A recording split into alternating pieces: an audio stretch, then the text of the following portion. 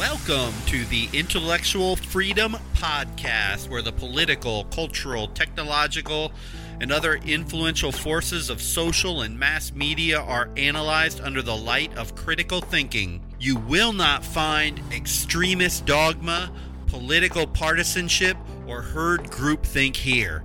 I won't attempt to convince you of anything. I want to take an unflinching look at complex, hard topics intellectually. In the end, I don't care what you think, just that you think critically, as this allows you to unleash your own intellectual freedom and creativity in how you view the world you live. I am Dr. David Hopkins, adjunct professor of the humanities, your guide on this journey. But enough with the introduction, let's get started. We are undeniably in a very tumultuous time in American politics. Both political parties seem dysfunctional. The traditional Democratic Party is being ripped apart by a far-left, nearly socialist-leaning faction.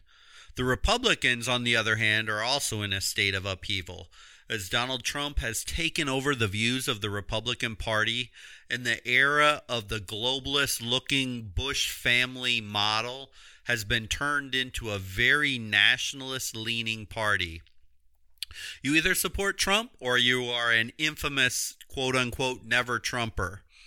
As each party pushes itself to a smaller corner of far left and far right, the middle is getting stretched, pulled, and disfigured.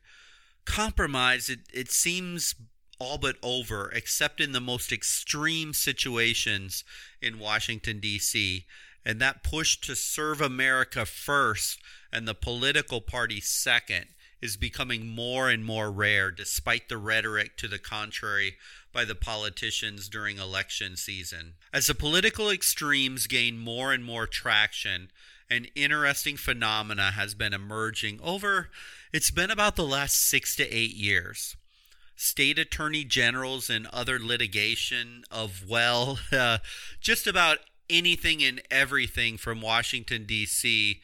by the minority party is become so commonplace it's really not even a headline anymore. Most notably, lawsuits against Obamacare, wildly unpopular with Republicans, and immigration reform put out by Donald Trump, wildly unpopular with liberals.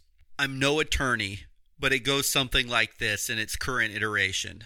Liberals in general hate, and I do mean hate, Donald Trump and whatever he does, but specifically they really hate the build that wall mantra used during the last election cycle, the end of illegal immigration, kicking out those who came here illegally policies.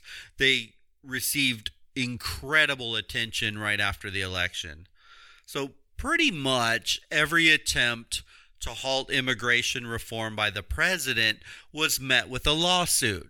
Now, the way to achieve it in our political bureaucracy that we have right now, and it shows the current state of affair at its finest or ugliest, depending on how you want to look at it, a state AG, attorney general, or other litigant finds the most liberal and the most political judges they can find. They then file a lawsuit in that court against the reform. The judge, an activist, halts the reform, which causes the federal government to step in to defend and appeal, until ultimately, generally, it'll make its way to the Supreme Court, whereby a ruling is made. So in the minimum, for the party in the minority, in this example, the Democrats, these quote-unquote lawsuits, they slow progress of the opposition party from enacting policy or reforms. So in the worst, it slows it down, and at best, it may literally prevent an administration from enacting a reform. And this repeats itself over and over again.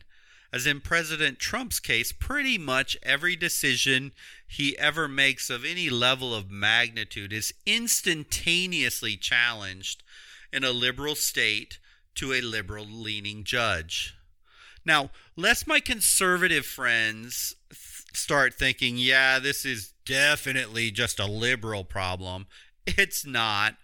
Barack Obama was challenged multiple times in court rather than it being a liberal state, a conservative state, and rather being a liberal judge, a conservative judge, and especially the one of most note was Obamacare and health care.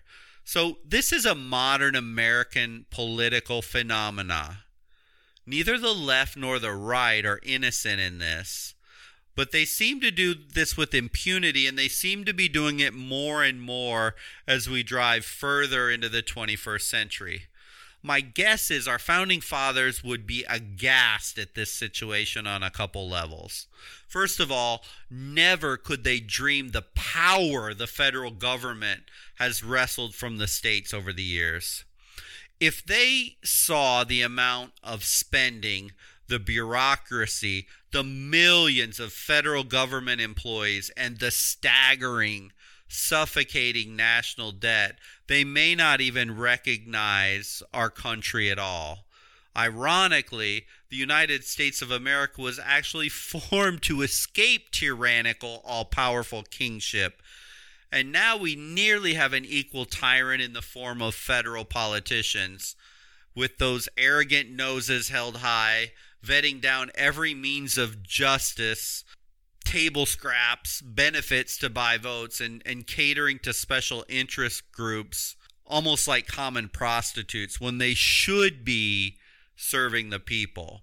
Secondly, through shrewd legal and lawyering maneuvering and activist judges being appointed by partisan presidents and put into their position by partisan congressmen, we are now seeing the judiciary often carrying the water of political agendas due to the divide in Washington, D.C. It's scary. Along with the activist judges and activist state attorney generals carrying the banner of quote-unquote the law, but acting and sounding like a run-of-the-mill politician, we have the second phenomenon I want to talk about. Judges were always supposed to be apolitical, and they were never to be partisan. Now, almost every judge, it seems, is partisan. It's a travesty that has flown under the radar for far too long. We've all had this inkling of these judges not adhering to rule of the law, but a political agenda being seen.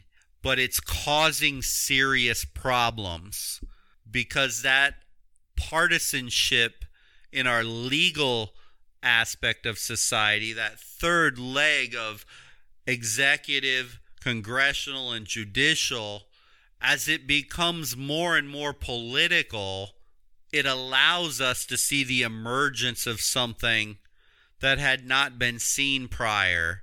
And that's the emergence of these sanctuary cities. These cities are often, by the general public, seen as incredibly divisive. Could it actually be a catalyst for major political change in this country? So, a sanctuary city is just a jurisdiction that decides to limit enforcement of a law or a directive, or to just simply ignore or turn the other cheek to a law or volunteer resources in support of a federal law or directive. Now, how they limit their participation, it ranges from just simply saying no to federal requests to conduct joint patrols. They may refuse to jail an individual that the federal government would like detained who has broken a law, or even refusing to gather information on an individual in question. In essence, any jurisdiction doesn't just have to be a city, but cities are the best known examples, but it could be a county, it could be a state, it could be a university, it could even be a school district that have basically asserted they're just simply not going to comply with a federal notice. As of yet, we have not seen in a grand display the federal government insist a city or state comply or face loss of funding. direct federal intervention by agents. Although threats have been lobbed continually, thus far the federal government has not really stepped in to enforce in large measure these sanctuary cities. So since the Trump presidency, immigration or sanctuary cities, they number in the hundreds right now. There's about 12 states that declare themselves as sanctuary states. However, as with all politics, there's another side of the coin. So as liberals may tend to push gun control and gun confiscation on the extreme end, states such as Texas have declared they could become a sanctuary state, or even some counties or some cities could declare themselves a sanctuary state from the federal government if at some point in time major restrictions are enacted by the federal government to control the Second Amendment. Even some very conservative states have declared they would consider becoming a sanctuary state for sanctity of life and not allow abortion. So this sanctuary state concept, whether it's on the liberal side and going against Trump's immigration policy or potentially Second Amendment, or whether it's abortion law, it eerily resembles a model of government not unknown in world history. It's called the city-state model of government. And the question in studying this and the models of a city-state government, could the deep polarization between the far left and the far right drive us towards a more city-state model in America? Are we already there in many ways, and we don't even fully grasp it yet? This happens in history, that these changes come slowly and periodically, and they don't really become highly noticed until they're finally there.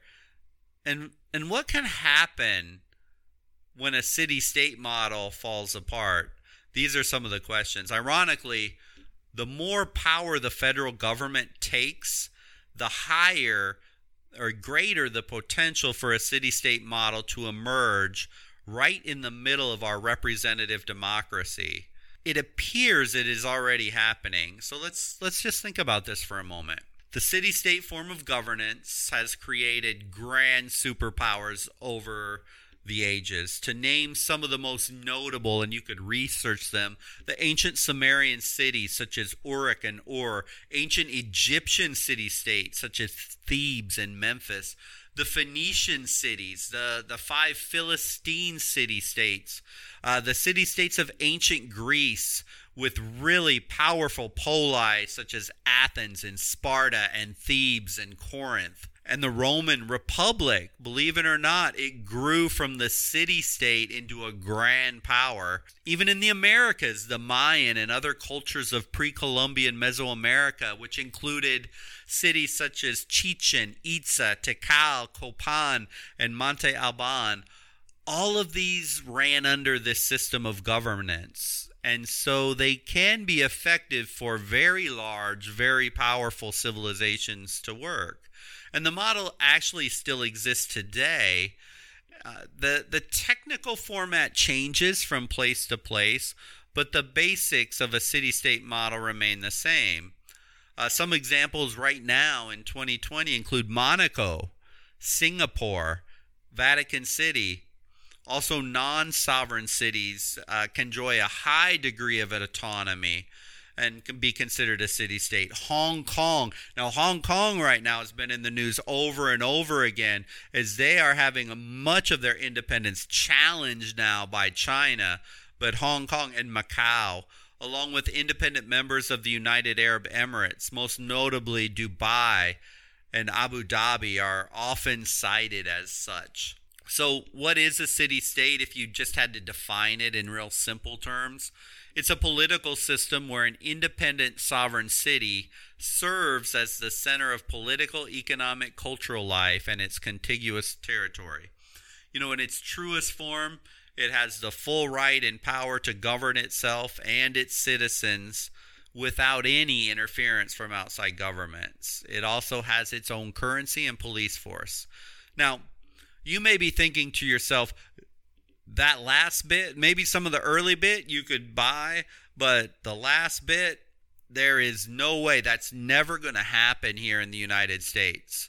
And it's just not possible that a state is going to have its own autonomy to the point of having its own currency and police force. And that's probably true. But, as I consider the gyrations that we see and the vast divide in perspective on life from state to state, academics, myself included in this, we often get seduced into thought and theory that don't yield anything in practical real world. Yet, is it possible that we could become a city-state model without a civil war, without even a shot being fired, or a formal declaration of a change to our Constitution? It would be a kind of a morphing of our democracy through the tangles of legal mumbo-jumbo and gymnastics of political legal law and theory. We're seeing a lot of that with all of these sanctuary city declarations. It may actually be happening right now in the real world, not just theoretical. A recent article came to my attention from Breitbart. Now, this is a far right-leaning online publication. Its audience tend to be incredibly conservative. Right now, they happen to be strong supporters of Donald Trump. So we need to understand, if you've never heard of the term Breitbart, who they are and who their audience is. But I read this article, and it's worth maybe checking out because it's very pertinent to this discussion. And the name of the article is "All Remain Sane and Calm Out Here in Rural America." And I want to just read a full segment of this article. It was written by John Nolte, and I'm sure if you Google it, it'll come right up and you can read the whole thing. But as I said, keep in mind it's written from a very conservative standpoint for a conservative consumer. But the point is not the validity or invalidity of whether this conservative is right or wrong. What I want you to consider is the mindset, the mentality, as this is what speaks volumes. This same article could also be written from a liberal side of the coin, but listen carefully. That's not the point. Listen carefully to the perspective, as it speaks of almost a complete segregation within the country into clear factions, geographically and politically. It's almost I ultimately don't give a crap about the other opinion. They can go away or die for all I care. I'm going to just worry about my own in my own little sphere of the world. So here it is, and I'm going to start reading this verbatim. Quote, "My appreciation for rural America has grown as the lunacy of blacklists, rioting, looting, woke fascism, and a full-blown Chaz has spread like a malignant cancer throughout dozens of Democratic-run cities. You know what? There really are two Americas, to which I can only say, thank God." He continues later in the article, quote, "To begin with, the left's organized and oppressive violence has no effect on us. And that's primarily because the left-wing terrorists in Antifa and Black Lives Matter know not to come out here. No, our cops don't kneel, and we love the Second Amendment.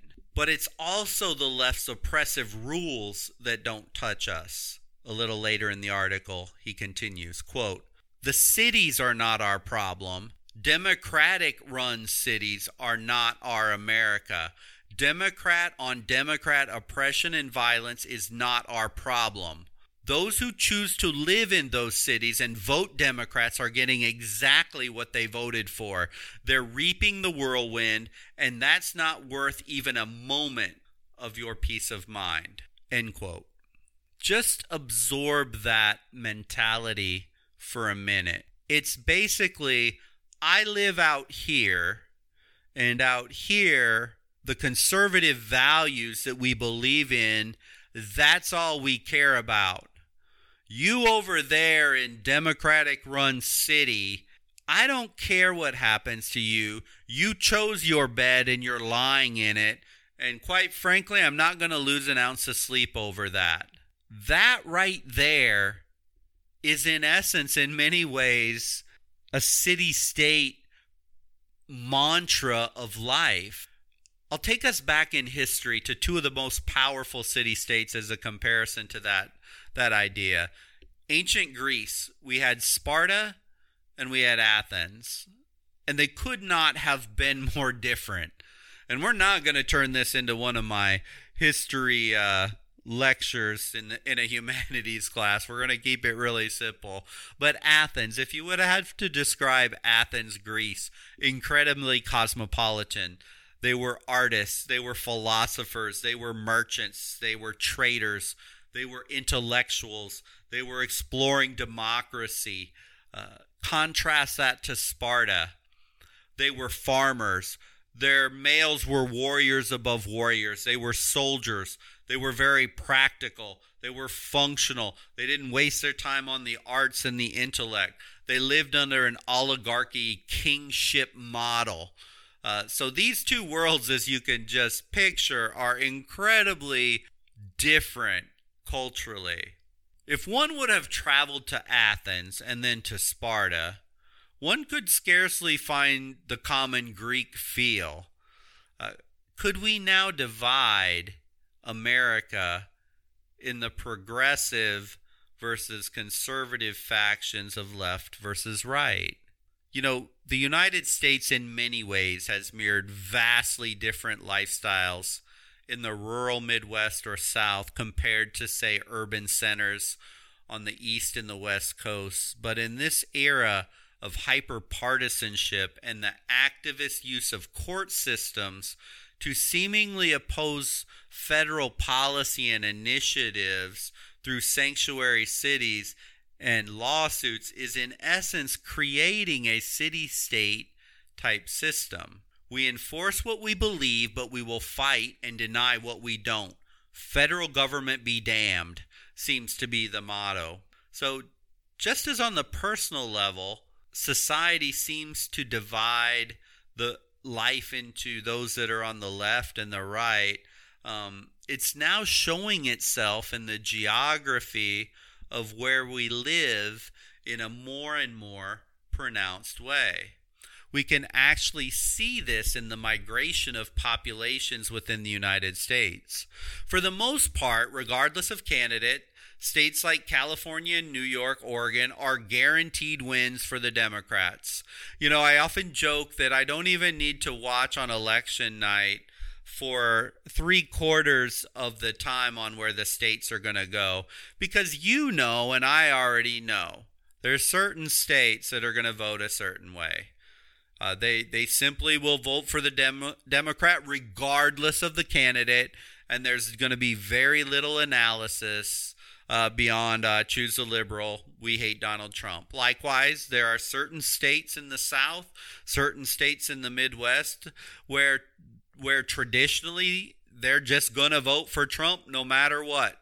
And we know this, and we watch this, and we see it play itself out. So as long as there's this simple binary in play, a two-party system with a stranglehold on power, who, by the way, if I can digress just a minute, there's only really one guaranteed thing that you could say that the Democrats in Washington, D.C. and the Republicans agree on in Washington, D.C. It's to shoot down anybody from a third party or outside of the traditional structure, first and foremost. Because if they do this, they guarantee with only two parties, they're going to share power. Sure, in one election cycle, one's going to be in power, the other's going to be the minority, but there'll be another election soon enough where it can flip-flop back and forth. So this two-party system really heightens an us versus them mentality when they play it on the population, which they do all the time. But I digress from my disdain of the two-party system, and especially these two parties that we have now. But the reality is the separation will most likely continue in this country. Migration, which is 1,000% more free in the United States from, say, state to state, say, versus migration from one city-state to another during the time of the Greeks, we see the exaggeration of people choosing to live in an area where they are surrounded by people who think like them, vote like them, and this becomes more and more pronounced the more and more the federal government attempts to alter and change and infringe on the rights and values of either group. So what does this actually all mean? What are the potential outcomes? I mean, the chance of a full-out secession of a state from the country seems highly unlikely, although California recently and Texas at times have flirted and floated the idea that they should secede from the United States. The truth is, economically, the federal government has sunk its tentacles so deeply in the states economically, secession from the country would almost instantaneously thrust that state, even the strongest states, into depression. Secondly, the thought of state militarily attempting to take on the largest and most powerful military in the world to gain independence seems comical or almost absurd. And finally, the massive federal government, like every government in history, tends to try to get more power, and once it has it, it would never give it back voluntarily to a city or a state. So the United States becoming a city-state in which there's 50 individual states with almost complete autonomy in the traditional sense of the word seems not possible. But at the same time, the very politics of division driven by our media, by politicians, our technology filter bubbles we live in, it's driving a movement that seems to be unstoppable. Mr. Nolte, in that article that I read, has hit on something incredibly real. It captures a certain sentiment of the population, almost a utopian world where you can live amongst people who think, act, and believe like you, and the politicians enact the laws and the rules that the population would like them to do. It's more of a leave me alone. I want nothing to do with your liberal or conservative opinions, and when that happens, I won't be touched and it won't bother me at all. You know, I believe we're entering in an era in American culture that we have never crossed before. A world in which America isn't first the country, the flag, the nation, but rather its other self-interests and personal tribes are forming. Poll after poll is starting to show Democrats think Republicans are stupid or uninformed, and Republicans think the same way. This isn't a world of one nation. These are tribal factions existing together with eyes looking over their shoulder without trust or desire to join with the other side. In fact, what we're starting to see in the mentality in America is I want nothing to do with anybody who doesn't think or believe like me. We are seeing more and more this thing, I'm leaving X city because the policies of Y, or I would never move to that city, that state because of X. Thus, people are moving and living in areas or regions not just for economic opportunity, the weather, or family, but rather they are choosing places to live, whether they believe they are liberal or conservative, and they know in general in their city, their county, or state governments that they will enact policies that match their views. This is supposed to be what the federal politicians are supposed to do, represent all people in their district all the time, and it's not happening. So it is a new tribalism that's beginning to emerge. Now, could this actually be a positive? I mean, potentially we could see that if, all citizens still at the core remain loyal to the nation, if we're in a national emergency, or if we're going through a world war, even as people live in a more insulated region or state, the Greeks, when confronted as a whole, for example, when Xerxes attempted to invade the Greek mainland, the Spartans and the Athenians and the Corinthians, they all banded together under the common banner of quote-unquote Greek to fend off this foreign invading army. If people have the ability to show respect to the differences, even when they choose to not live or be a part of that world, the United States is the most diverse country in the history of the world, and valuing properly the diversity is key across the regions, even across state lines, as one travels from rural to suburb to urban. If we can collectively demonstrate empathy in the way we each operate, it would be a key to success, that even if geographically people locate and cluster of their like-minded, if they can somehow show that ability to remain empathetic. However, if this new tribalism that seems to emerge, it continues to move forward, there is a very powerful danger, and I'm sure you know what that is. If we look back to ancient Greece, at one point the Spartans, in fear of Athens trying to control everything in the region, there was a bitter, bloody war that ripped the country apart.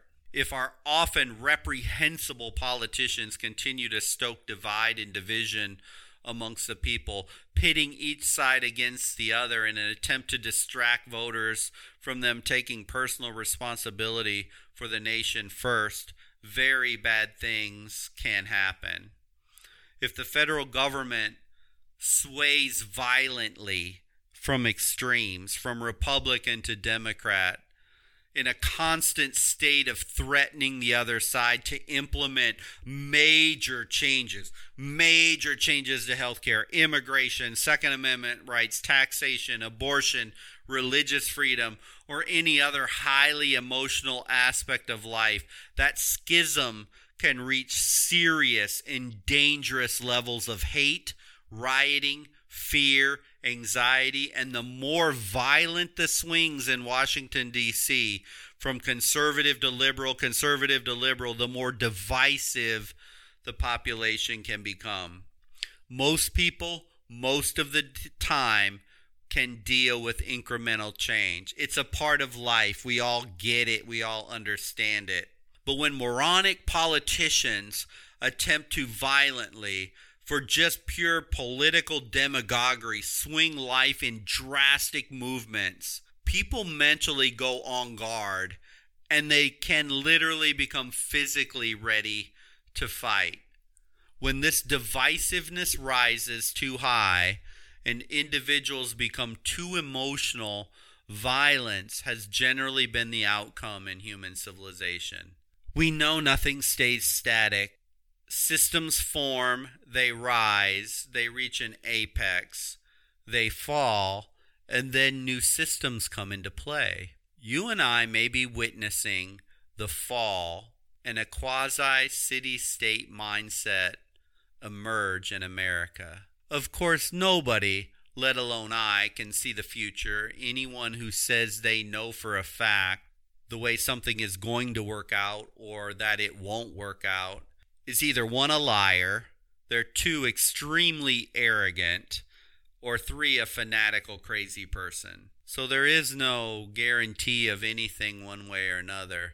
Yet, what we are seeing happen is a divergence in the population to the point that individuals' life choices, where they live, could become more and more based on fitting in with a tribe than any other factor.